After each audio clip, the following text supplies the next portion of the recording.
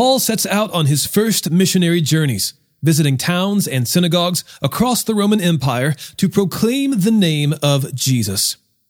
It's Acts chapter 12, verse 1 through chapter 16, verse 15, and Proverbs chapter 13, here on Commuter Bible. This is Commuter Bible, the audio Bible reading plan to match your weekly schedule. I'm your host, John Ross. Today we'll look at the first missionary journey of Paul and Barnabas. And at the end of our episode, we'll begin Paul's second journey, accompanied in part by Luke, the writer of the book of Acts. Men and women from different backgrounds, cultures, and occupations are hearing the message of Christ and turning to Him in faith. We'll also witness a convention of church leaders meeting together to discuss how to best direct their new Gentile brothers and sisters in the faith. Despite opposition from jealous Jewish leaders, the message of Christ continues to spread. Through it all, the apostles continue to trust in the Lord through persecution. Acts chapter 12, verse 1 through chapter 16, verse 15. About that time, King Herod violently attacked some who belonged to the church, and he executed James, John's brother, with the sword. When he saw that it pleased the Jews, he proceeded to arrest Peter too, during the festival of unleavened bread. After the arrest, he put him in prison and assigned 4 squads of 4 soldiers each to guard him, intending to bring him out to the people after the Passover. So Peter was kept in prison, but the church was praying fervently to God for him. When Herod was about to bring him out for trial, that very night, Peter, bound with 2 chains, was sleeping between 2 soldiers, while the sentries in front of the door guarded the prison. Suddenly, an angel of the Lord appeared, and a light shone in the cell. Striking Peter on the side, he woke him up and said, "Quick, get up." And the chains fell off his wrists. "Get dressed," the angel told him, "and put on your sandals." And he did. "Wrap your cloak around you," he told him, "and follow me." So he went out and followed, and he did not know that what the angel did was really happening, but he thought he was seeing a vision. After they passed the first and second guards, they came to the iron gate that leads into the city, which opened to them by itself. They went outside and passed one street, and suddenly the angel left him. When Peter came to himself, he said, "Now I know for certain that the Lord has sent his angel and rescued me from Herod's grasp and from all that the Jewish people expected." As soon as he realized this, he went to the house of Mary, the mother of John, who was called Mark, where many had assembled and were praying. He knocked at the door of the outer gate, and a servant named Rhoda came to answer. She recognized Peter's voice, and because of her joy, she did not open the gate, but ran in and announced that Peter was standing at the outer gate. "You're out of your mind," they told her. But she kept insisting that it was true, and they said, "It's his angel." Peter, however, kept on knocking, and when they opened the door and saw him, they were amazed. Motioning to them with his hand to be silent, he described to them how the Lord had brought him out of the prison.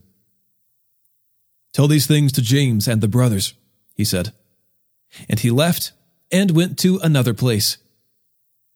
At daylight, there was a great commotion among the soldiers as to what had become of Peter. After Herod had searched and did not find him, he interrogated the guards and ordered their execution. Then Herod went down from Judea to Caesarea and stayed there. Herod had been very angry with the people of Tyre and Sidon. Together they presented themselves before him. After winning over Blastus, who was in charge of the king's bedroom, they asked for peace because their country was supplied with food from the king's country. On an appointed day, dressed in royal robes and seated on the throne, Herod delivered a speech to them. The assembled people began to shout, "It's the voice of a God and not of a man!"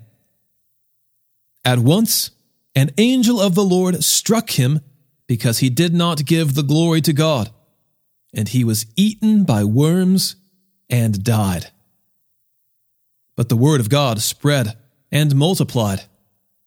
After they had completed their relief mission, Barnabas and Saul returned to Jerusalem, taking along John, who was called Mark. Now in the church at Antioch there were prophets and teachers: Barnabas, Simeon, who was called Niger, Lucius of Cyrene, Manaen, a close friend of Herod the Tetrarch, and Saul. As they were worshiping the Lord and fasting, the Holy Spirit said, "Set apart for me Barnabas and Saul for the work to which I have called them." Then, after they had fasted, prayed, and laid hands on them, they sent them off. So being sent out by the Holy Spirit, they went down to Seleucia, and from there they sailed to Cyprus. Arriving in Salamis, they proclaimed the word of God in the Jewish synagogues. They also had John as their assistant. When they had traveled the whole island as far as Paphos, they came across a sorcerer, a Jewish false prophet named Bar-Jesus. He was with the proconsul, Sergius Paulus, an intelligent man. This man summoned Barnabas and Saul and wanted to hear the word of God. But Elymas the sorcerer, that is the meaning of his name, opposed them and tried to turn the proconsul away from the faith.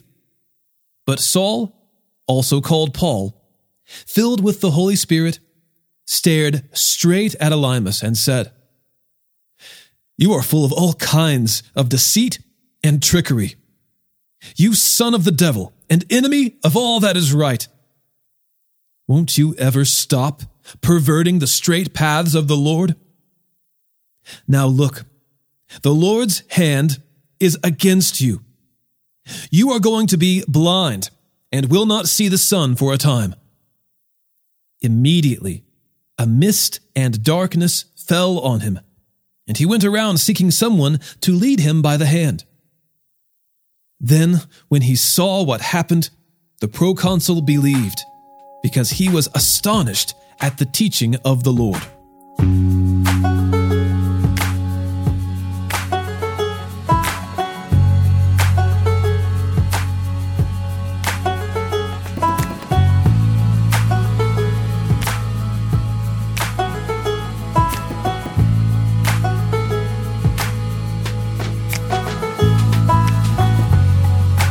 Paul and his companions set sail from Paphos and came to Perga in Pamphylia, but John left them and went back to Jerusalem. They continued their journey from Perga and reached Pisidian Antioch. On the Sabbath day they went into the synagogue and sat down. After the reading of the law and the prophets, the leaders of the synagogue sent word to them, saying, "Brothers, if you have any word of encouragement for the people, you can speak." Paul stood up and motioned with his hand and said, "Fellow Israelites, and you who fear God, listen. The God of this people Israel chose our ancestors, made the people prosper during their stay in the land of Egypt, and led them out of it with a mighty arm. And for about 40 years he put up with them in the wilderness, and after destroying 7 nations in the land of Canaan, he gave them their land as an inheritance. This all took about 450 years. After this, he gave them judges until Samuel the prophet. Then they asked for a king, and God gave them Saul, the son of Kish, a man of the tribe of Benjamin, for 40 years. After removing him, he raised up David as their king and testified about him. I have found David, the son of Jesse, to be a man after my own heart, who will carry out all my will. From this man's descendants, as he promised, God brought to Israel the Savior, Jesus. Before his coming to public attention, John had previously proclaimed a baptism of repentance to all the people of Israel. Now, as John was completing his mission, he said, "Who do you think I am? I am not the one, but one is coming after me, and I am not worthy to untie the sandals on his feet." Brothers and sisters, children of Abraham's race, and those among you who fear God, it is to us that the word of this salvation has been sent. Since the residents of Jerusalem and their rulers did not recognize him or the sayings of the prophets that are read every Sabbath, they have fulfilled their words by condemning him. Though they found no grounds for the death sentence, they asked Pilate to have him killed. When they had carried out all that had been written about them, they took him down from the tree and put him in a tomb. But God raised him from the dead, and he appeared for many days to those who came up with him from Galilee to Jerusalem, who are now his witnesses to the people. And we ourselves proclaim to you the good news of the promise that was made to our ancestors. God has fulfilled this for us, their children, by raising up Jesus, as it is written in the 2nd Psalm. "You are my son. Today I have become your father." As to his raising him from the dead, never to return to decay, he has spoken in this way, "I will give you the holy and sure promises of David."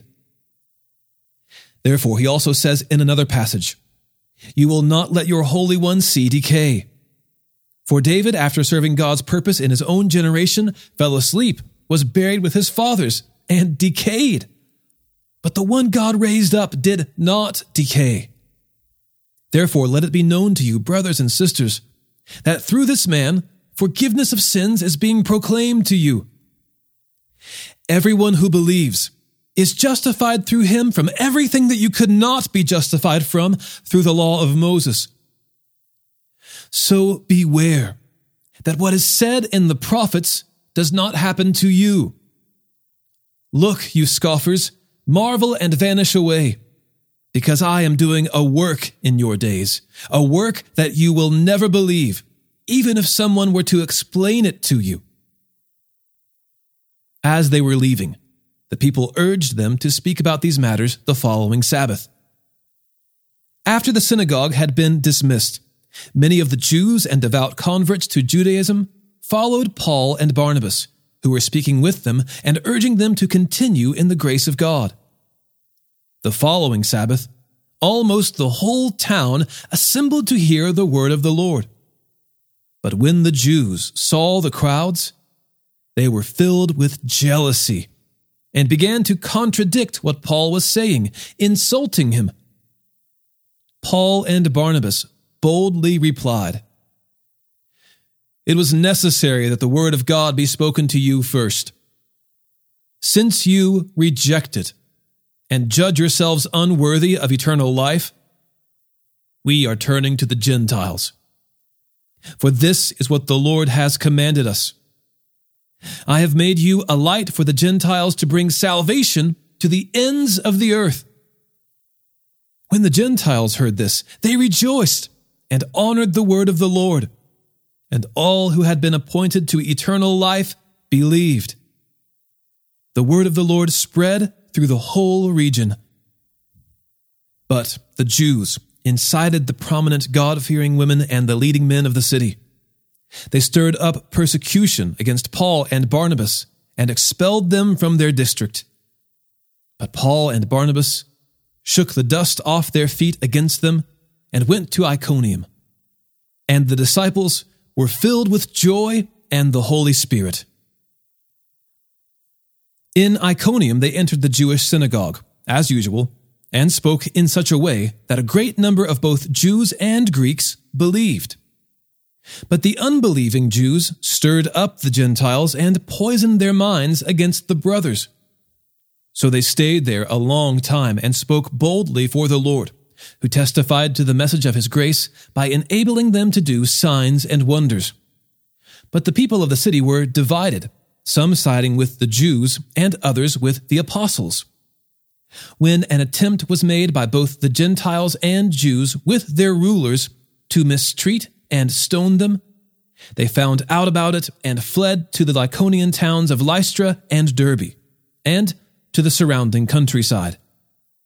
There, they continued preaching the gospel. In Lystra, a man was sitting who was without strength in his feet, had never walked, and had been lame from birth. He listened as Paul spoke.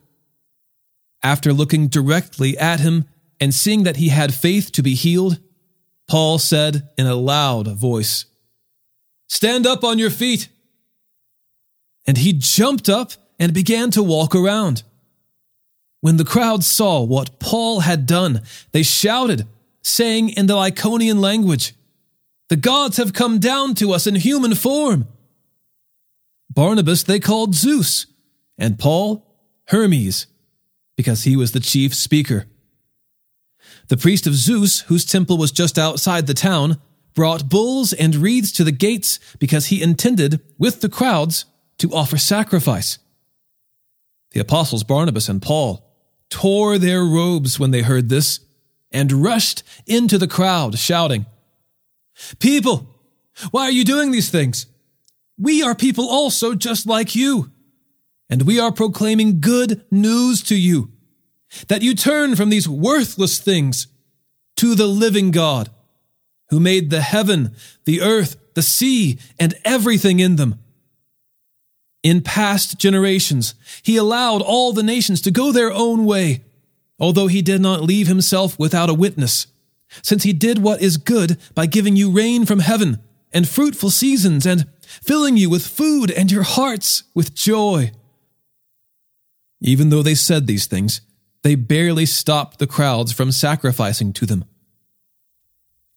Some Jews came from Antioch and Iconium, and when they won over the crowds, they stoned Paul and dragged him out of the city, thinking he was dead. After the disciples gathered around him, he got up and went into the town. The next day he left with Barnabas for Derbe.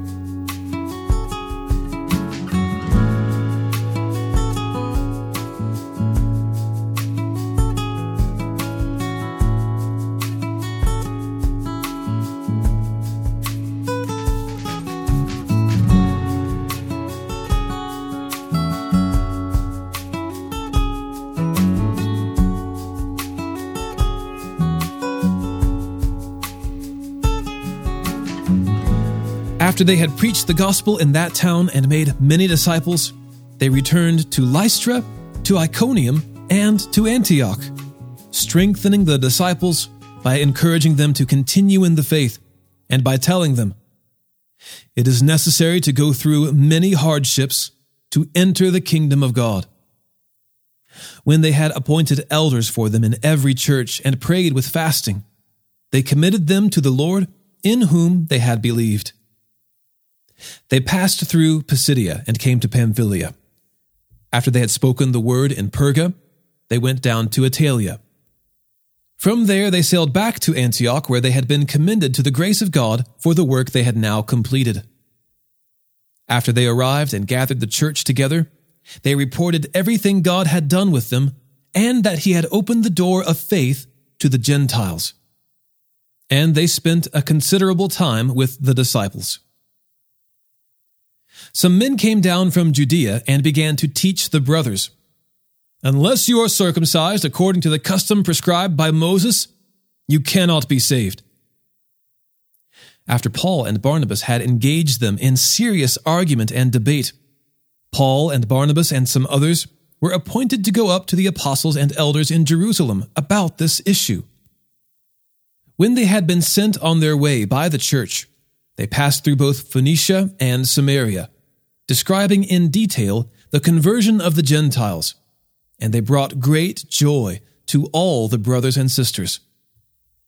When they arrived at Jerusalem, they were welcomed by the church, the apostles, and the elders, and they reported all that God had done with them. But some of the believers who belonged to the party of the Pharisees stood up and said, it is necessary to circumcise them and to command them to keep the law of Moses." The apostles and the elders gathered to consider this matter. After there had been much debate, Peter stood up and said to them, "Brothers, you are aware that in the early days God made a choice among you, that by my mouth the Gentiles would hear the gospel message and believe. And God, who knows the heart, bore witness to them by giving them the Holy Spirit, just as he also did to us. He made no distinction between us and them, cleansing their hearts by faith. Now then, why are you testing God by putting a yoke on the disciples' necks that neither our ancestors nor we have been able to bear?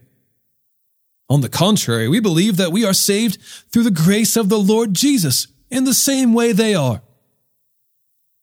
The whole assembly became silent and listened to Barnabas and Paul describe all the signs and wonders God had done through them among the Gentiles. After they stopped speaking, James responded, "Brothers, listen to me. Simeon has reported how God first intervened to take from the Gentiles a people for his name. And the words of the prophets agree with this, as it is written, 'After these things I will return and rebuild David's fallen tent. I will rebuild its ruins and set it up again, so that the rest of humanity may seek the Lord, even all the Gentiles who are called by my name, declares the Lord who makes these things known from long ago.' Therefore, in my judgment, we should not cause difficulties for those among the Gentiles who turn to God, but instead, we should write to them to abstain from things polluted by idols, from sexual immorality, from eating anything that has been strangled, and from blood. For since ancient times, Moses has had those who proclaim him in every city, and every Sabbath day he is read aloud in the synagogues." Then the apostles and the elders, with the whole church, decided to select men who were among them and to send them to Antioch with Paul and Barnabas. Judas called Barsabbas and Silas, both leading men among the brothers. They wrote, "From the apostles and the elders, your brothers. To the brothers and sisters among the Gentiles in Antioch, Syria, and Cilicia, greetings. Since we have heard that some without our authorization went out from us and troubled you with their words and unsettled your hearts, we have unanimously decided to select men and send them to you, along with our dearly loved Barnabas and Saul, who have risked their lives for the name of our Lord Jesus Christ. Therefore we have sent Judas and Silas, who will personally report the same things by word of mouth. For it was the Holy Spirit's decision, and ours, not to place further burdens on you beyond these requirements: that you abstain from food offered to idols, from blood, from eating anything that has been strangled, and from sexual immorality. You will do well if you keep yourselves from these things. Farewell." So they were sent off and went down to Antioch, and after gathering the assembly, they delivered the letter. When they read it, they rejoiced because of its encouragement. Both Judas and Silas, who were also prophets themselves, encouraged the brothers and sisters and strengthened them with a long message. After spending some time there, they were sent back in peace by the brothers and sisters to those who had sent them. But Paul and Barnabas, along with many others, remained in Antioch, teaching and proclaiming the word of the Lord. After some time had passed, Paul said to Barnabas, "Let's go back and visit the brothers and sisters in every town where we have preached the word of the Lord, and see how they're doing." Barnabas wanted to take along John, who was called Mark. But Paul insisted that they should not take along this man who had deserted them in Pamphylia and had not gone on with them to the work. They had such a sharp disagreement that they parted company, and Barnabas took Mark with him and sailed off to Cyprus. But Paul chose Silas and departed, after being commended by the brothers and sisters to the grace of the Lord. He traveled through Syria and Cilicia, strengthening the churches. Paul went on to Derbe and Lystra, where there was a disciple named Timothy, the son of a believing Jewish woman, but his father was a Greek. The brothers and sisters at Lystra and Iconium spoke highly of him. Paul wanted Timothy to go with him, so he took him and circumcised him because of the Jews who were in those places, since they all knew that his father was a Greek. As they traveled through the towns, they delivered the decisions reached by the apostles and elders at Jerusalem for the people to observe. So the churches were strengthened in the faith and grew daily in numbers. They went through the region of Phrygia and Galatia. They had been forbidden by the Holy Spirit to speak the word in Asia. When they came to Mysia, they tried to go into Bithynia, but the Spirit of Jesus did not allow them. Passing by Mysia, they went down to Troas. During the night, Paul had a vision in which a Macedonian man was standing and pleading with him. "Cross over to Macedonia and help us." After he had seen the vision, he immediately made efforts to set out for Macedonia, concluding that God had called us to preach the gospel to them. From Troas, we put out to sea and sailed straight for Samothrace, the next day to Neapolis, and from there to Philippi, a Roman colony and a leading city of the district of Macedonia. We stayed in that city for several days. On the Sabbath day, we went outside the city gate by the river, where we expected to find a place of prayer. We sat down and spoke to the women gathered there. A God-fearing woman named Lydia, a dealer in purple cloth from the city of Thyatira, was listening. The Lord opened her heart to respond to what Paul was saying. After she and her household were baptized, she urged us, "If you consider me a believer in the Lord, come and stay at my house." And she persuaded us.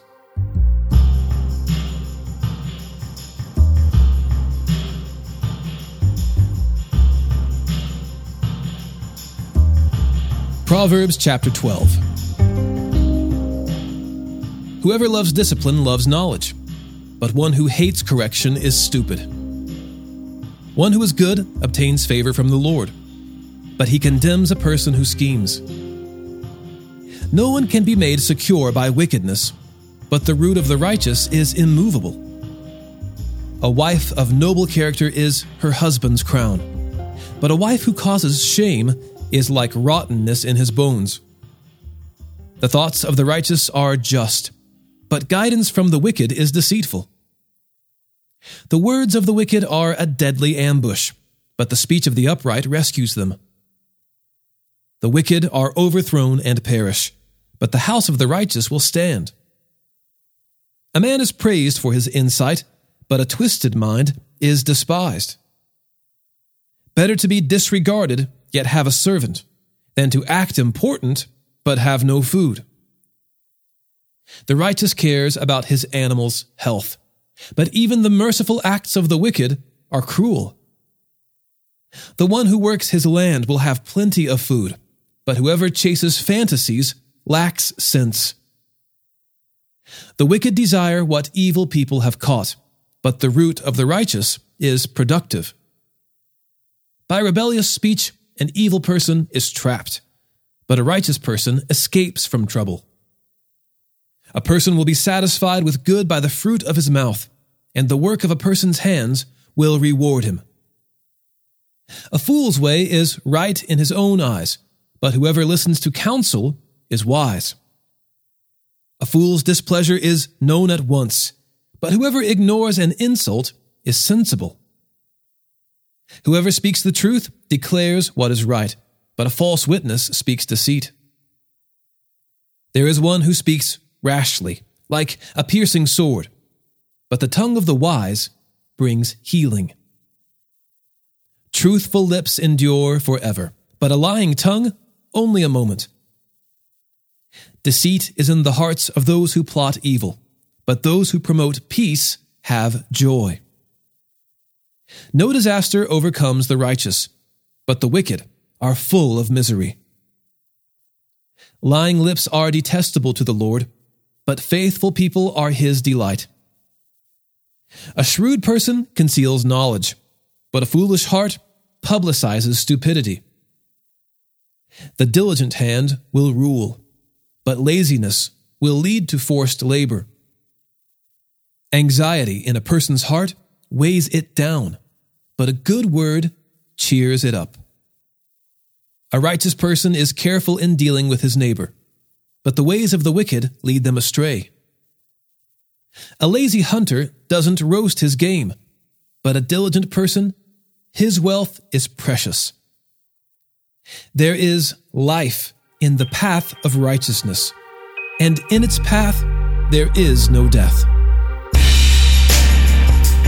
We are now halfway through the book of Acts, which means after 3 more episodes, we'll begin the book of Leviticus. Now, I've been around long enough to know that Leviticus is the reading plan killer. But I'm telling you, if there's any way to digest the book of Leviticus, it's to have the text read to you. There is so much amazing imagery to be captured and pondered, and that imagery is much easier to imagine when someone is reading it to you. Today's episode was narrated and orchestrated by me, John Ross, and co-produced by Bobby Brown, Eric Williamson, and the Christian Standard Bible. Thanks for listening, and remember, happy is the one whose delight is in the Lord's instruction, and he meditates on it day and night.